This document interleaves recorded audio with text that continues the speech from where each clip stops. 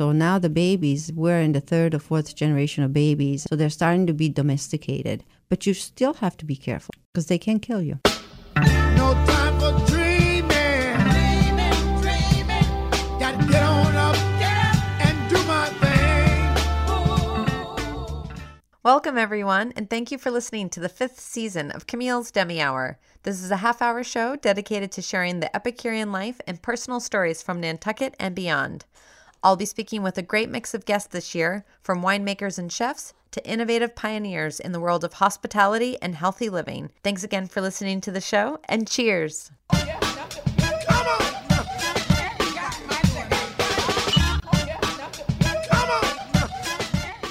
Welcome. This is Camille's Demi Hour on 89.5, Nantucket's NPR station. And on the show, we search out people who have extremely great talent in regards to the food and culinary world. We like to bring them into the studio and have them talk about their passions and their skills in order for you to learn more about all the amazing things that we offer here on island. And today we have Elizabeth Hitchcock. She is the only cheesemaker on island, and she specializes in burrata and mozzarella. Welcome, Elizabeth.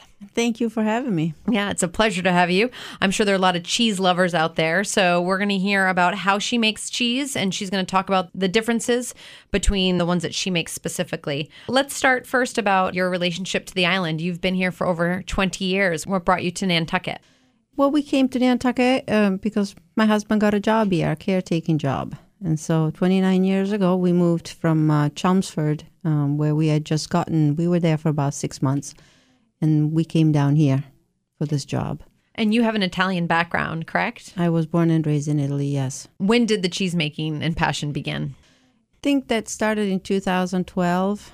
And as it started out really as a funny joke because I was working full time and I hadn't gone home to see my parents in about 6 years because of the recession. And I had one child who was going to college. So I basically said, wow, I don't know what I would give to really sink my teeth in a really good ball of mozzarella. Because I tried to get it in from New York and they got it in from Italy. It wasn't really, the ball was gone pretty much. It wasn't good at all. They don't last 21 days. Technically, over there, they don't. The next day, they go to the pizzeria, but we're very picky about our cheeses. So I said to my husband, well, I think I'm going to try and pull in it myself. I'm just going to order some curd and do it. And he just looked at me and he said, you're joking, right? He was laughing. I'm like, no, I'm not. I'm dead serious. When you have a craving, you have a craving. Yes. Little did I knew. So that's how I started. Mm-hmm. I would get a little bit of curd and I would pull it. It just didn't, and I would pull and try different things. And about in March, I started out in October. In March, I actually had a ball that looked like a ball and it was soft enough to eat. Mm-hmm. The first ones that I did were not very good. They were good for pizza because it strips really fast of all that little bit of fat that there is in cow's milk. Mm-hmm. So once you lose the fat, it's going to get hard. When you say strips, the liquids fall out over time without preservation? It's because of the hot water. Mm-hmm. You have to work the curd in hot water, boiling water. And so you let it sit in the hot water for about 30 to 1 minute. Depends how much you're pulling, really. And then you start working it. Why don't we talk about the basics of cheese? How do you define curds for those who don't know? Well, curd is the product of mixing milk to a certain temperature and then adding natural enzymes to make it become curd. And breaking that apart. And separating it from the serum. Typically, that's just ricotta or cheese curds. So the serum is taken out and the curd is done, is basically worked. It has to season, it has to drain of all the liquid, and then they can start working it. Mm-hmm. And it becomes either mozzarella, burrata, or, stracciatella. And those are the three products that usually come from curd. Cow's curd. Cow's curd. And so you have memories in Naples of seeing cheese being made. Is that a part of your food memory and what you're trying to achieve? Yeah. It's it was a wonderful sight for me to go to the creamery with my mom to buy fresh mozzarella, buffalo mozzarella. In Italy, they make, in southern Italy, because this is peculiar only to southern Italy. Northern Italy doesn't have, we send it up. They send it up to northern Italy. They have creameries where they process the curd and then they make the curd and then they make the cheese. They make a couple things. They make pure 100% water buffalo. They make 100% cows. And they also make a type for those who are intolerant, they don't really tolerate the 100% water buffalo. And they mix it with cow's milk. So water buffalo milk and cow's milk. It's a mixed mozzarella. So there's a lot of mozzarella on the shelves. So there's issues with labeling. No, I think the problem with water buffaloes here in the United States, not many people raise them. And then also the female produces only 8 liters of milk a day versus what your regular cow that produces 28 a day. One type, the water buffalo, though, renders a lot more, whereas the cow renders a little less. And what I mean by that is when you work it in the hot water, if you're not careful, it will basically lose a lot of milk and ooze fat. And you will see that little bit of fat that is vital to the ball come afloat. It's yellow, clearly. Water buffalo does also ooze milk, but it takes it right back. So it's just a different type of milk It's for specific mozzarella. Yes, it's two types of milk. Yes, very different. Water buffalo is whiter than cow's milk, is richer in fat. It has virtually very little cholesterol, a lot less than what your regular cow milk has, the whole milk. And it contains beta-carotene, which is something that they get from eating in the pasture. And they're two totally different type of cows. Their skin is completely black. They have a little bit of hair. And that's the reason why in Italy, in southern Italy, their pasture also includes muddy areas where there's mud and water, because they like to go in there. It gets really hot down south, over 100 degrees. So they like to go into the muddy water, to protect their skin from the sun and kind of cool off. But they're very, very docile over there. So if you call the herd to come up to the milking station, they'll come just very nicely one by one, a 2,000-pound animal. Here, they haven't been domesticated yet to the point where, and that comes down into the line. My sister-in-law, who's in California, San Francisco, has a ranch in Tomales that she rents the land. She has a creamery, and she has a herd of 50 animals. And those are water buffaloes.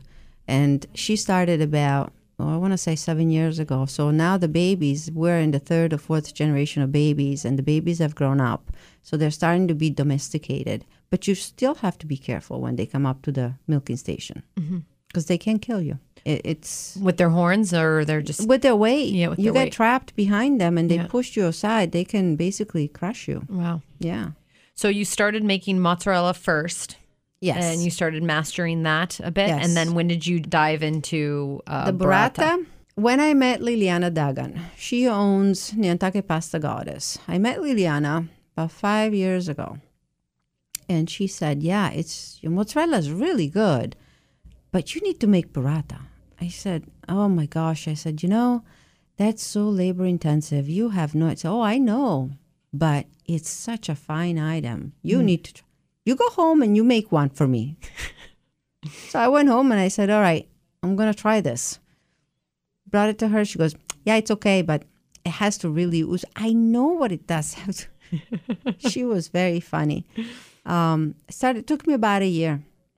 And so why don't you define what a burrata is versus The mozzarella? burrata is basically a hollow mozzarella that contains stracciatella. Stracciatella is nothing but a mozzarella that has been torn apart, broken apart, and basically gets soaked in 40% fat cream and lightly salted.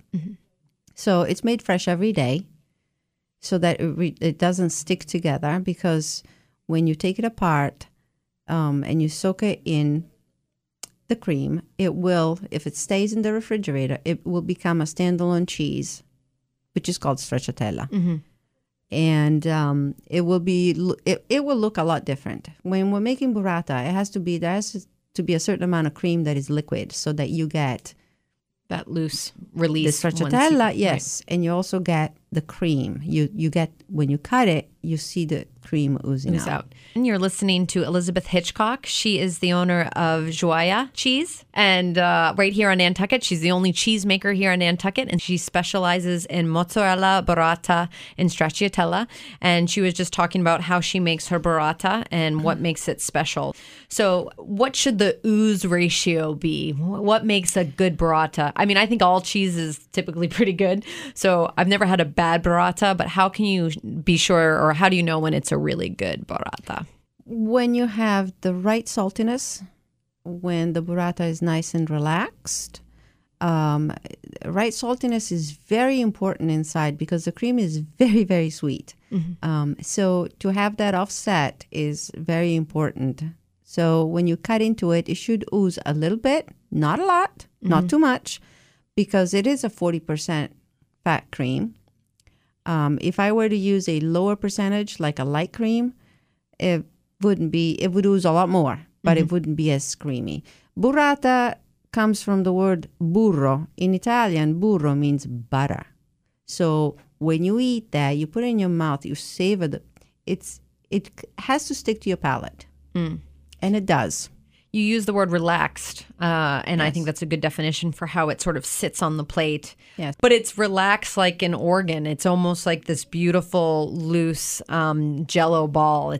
Some burratas have a little stiffness to them. You've explained the difference to me before, but I thought it was fascinating if you want to share that. Yeah, the difference between my product and everyone else's products, such as Belgioioso or Maplebrook, is that they pack it in citric acid and salt. So they make this mix, lightly salted water, where what that does is it's the citric acid. It preserves the product for 21 days. So it can live on the shelf for 21 days. Again, I make it according to tradition. So I don't pack it in salty water or citric acid in the combination of the two. Mine is super fresh. It gets packed in its own governing water. And by that, I mean that when I process something, I put it in a vat to cool. And that water, where it cooled off, gets then put into the container for retail or wholesale.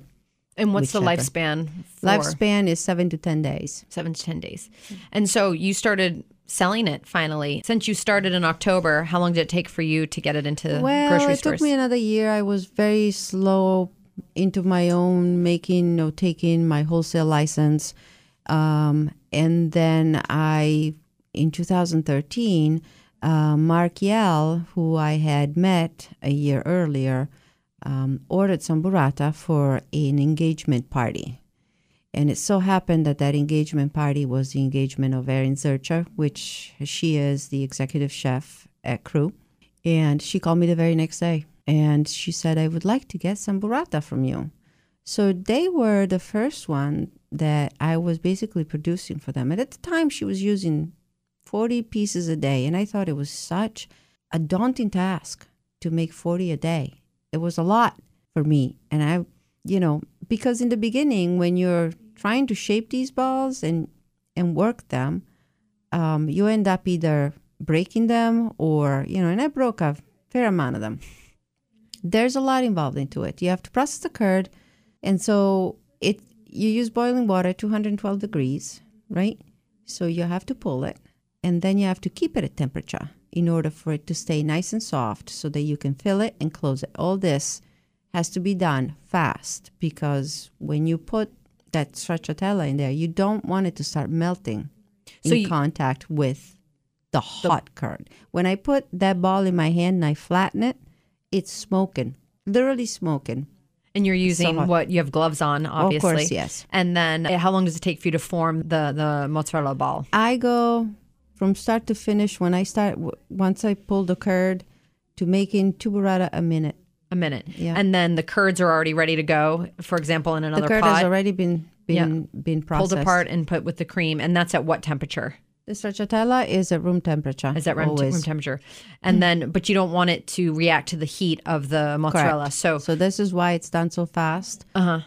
Typically, in closing the burrata, I will drop half of it in the icy water and then pinch the top. pinch the top. Yes. And is that a technique that you've learned over time, or It's whatever works. It works for me. it works for you? Yes. And the hot curds into the mozzarella, the heat will react to it, or how is that? Well, it would react if you didn't cool it in icy water. If it stayed warm or too hot, it would start melting the mozzarella inside. right. You know, the stracciatella, because that has mozzarella. I have a piece of equipment that it's a vat. It's double jacketed, so it has water around it and a heating element underneath it. That's where I process all my curd. So I boil my water. I take the curd out of the refrigerator. The curd is usually at 41 degrees. I slice it. I put it into the equipment. If I process 10 pounds, I keep it at 130 degrees. If I process 20 pounds, I have to keep it at 140 degrees. Mm-hmm. I salt it. Then I pour the water on, and it equalizes because the curd is cold, but the water is hot. Mm-hmm. The vat is at 130 degrees, 120 degrees. Whatever I'm processing in there will reach a point where it will be very hot. It will be smoking. Mm-hmm. Has to cook for about a minute, and then you start working it. Mm-hmm. When it becomes pearly white, then you're ready to shape either mozzarella balls or make burrata. Okay. Wow. So stracciatella, that seemed to be the easiest one, and that's the one you did last. Stracciatella is not that simple. It's actually very labor intensive as well because you have to make the mozzarella first. So then when it's slightly cooler, you can then break it apart and start making your stracciatella. It's a lot. Break. All these beautiful strings come out of the mozzarella. But, there's only so much I can produce in a day myself. So this year I've got people helping me because more hands make more stracciatella. Believe it or not, people love stracciatella. They are looking for it left and right. And it's not I love on the it. shelf. It is. I think it's almost better than I don't even mozzarella sell and it burrata. I don't even sell it to Bartlett's. Yeah. So because I can't make it fast enough. So fast forward, how long has it been since your first mozzarella till now? 5 years. You're also in Bartlett's Farm, which is great. Yes. Where else? Is it all online personal orders? No, it's all a network of wholesaling. For as far as restaurants in town, I have Crew, I have Galley, I have the Prime, Ventuno, Club Car, Brant Point Grill, Wauwinet, Sconset Market, Great Harbor Yacht Club, Nantucket Yacht Club, Nantucket Golf Club. So you're busy. Sankaty. You're busy. Yeah, I'm busy. I'm a little busy. Westmore Club, and I work with all these chefs that are just awesome. Yeah, well, They're you have just an awesome awesome product. people. Everyone loves good cheese. So we're speaking with Elizabeth Hitchcock, the cheesemaker on island who specializes in burrata, stracciatella, and mozzarella. And she was talking about how she makes her cheese specifically and where else she is on island. But you are a small operation, again, only on Nantucket. And what are your goals for the future? Do you want to make it to the big land, as you say? I don't know. I'd like to take it over to the Cape, but that takes an awful amount of money, and you have to have a facility in order to be producing this kind of to go over to the America. Let's put it this way, Cape Cod. So right now, I love the fact that I'm local, very local. How's your mother? Did she try your cheese? Does she approve of My yours? mom hasn't. Yeah, she loves it. She loves loves the it. idea. She thinks it's great. She always tells me, "What a great idea you had." But she hasn't. She hasn't been here in about probably 10 years. So hopefully next year she'll come and visit and she'll see the whole operation. Well, you actually did bring some in so we can cut into one of your burratas and see for ourselves what we have here. So why don't we do that before you depart? There's no chance I'm not going to try some of this. So what's really cute is she also has created smaller burrata Yes. balls that These are are almost like about- appetizer portions for a first course cheese Right. dish. These are for the restaurants. That's what they got. The 3-ounce size, they love it because all they have to do is put it on a plate and basically it's a one portion. They don't have to cut it. Right. See, here's what understood from chefs is they don't like to cut them because then they ooze and they lose just about all the liquid. By the time it goes into the plate, it's... Oh, yeah. And half the fun is cutting into it. So the larger one that you see, that's my retail size. That's how Bartlett's wants it. So, I mean, I could eat one of those, the full size one. right ahead. But I probably You can take shouldn't. it home, too. But I'm definitely going to just cut into this and describe sort of what happens. But Sure. you can see at the top of it, it has a little Pinch.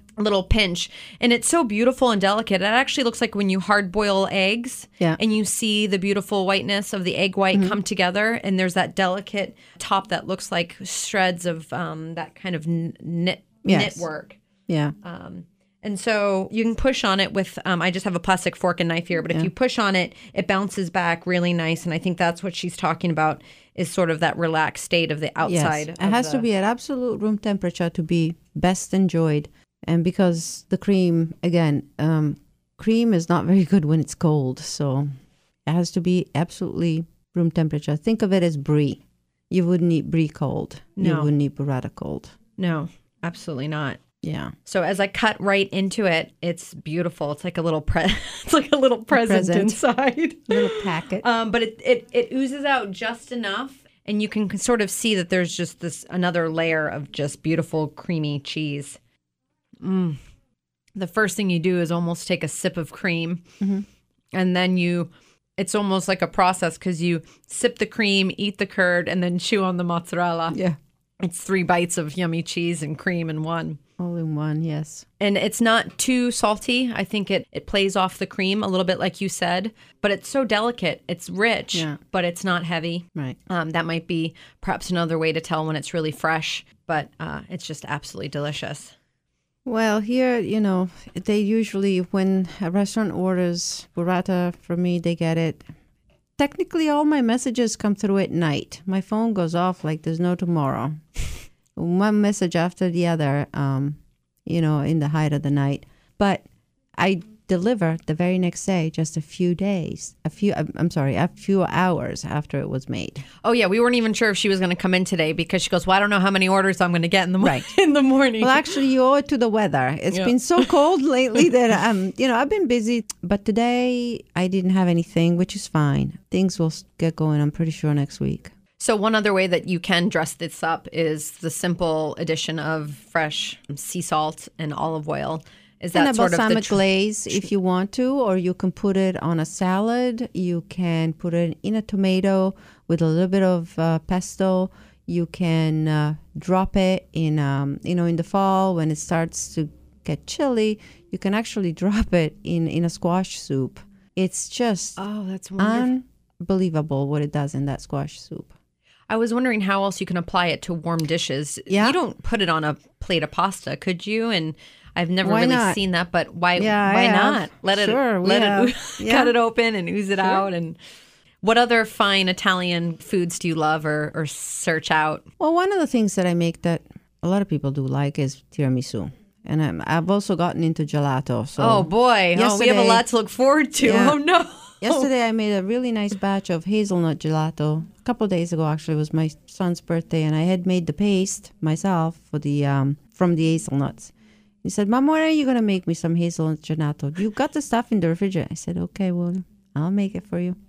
Well, we have a lot to look forward to if you're going to go in that direction. Like, cheese isn't addictive enough, but thank you so much, Elizabeth, for being here today and sharing your incredible talent that came about from a craving.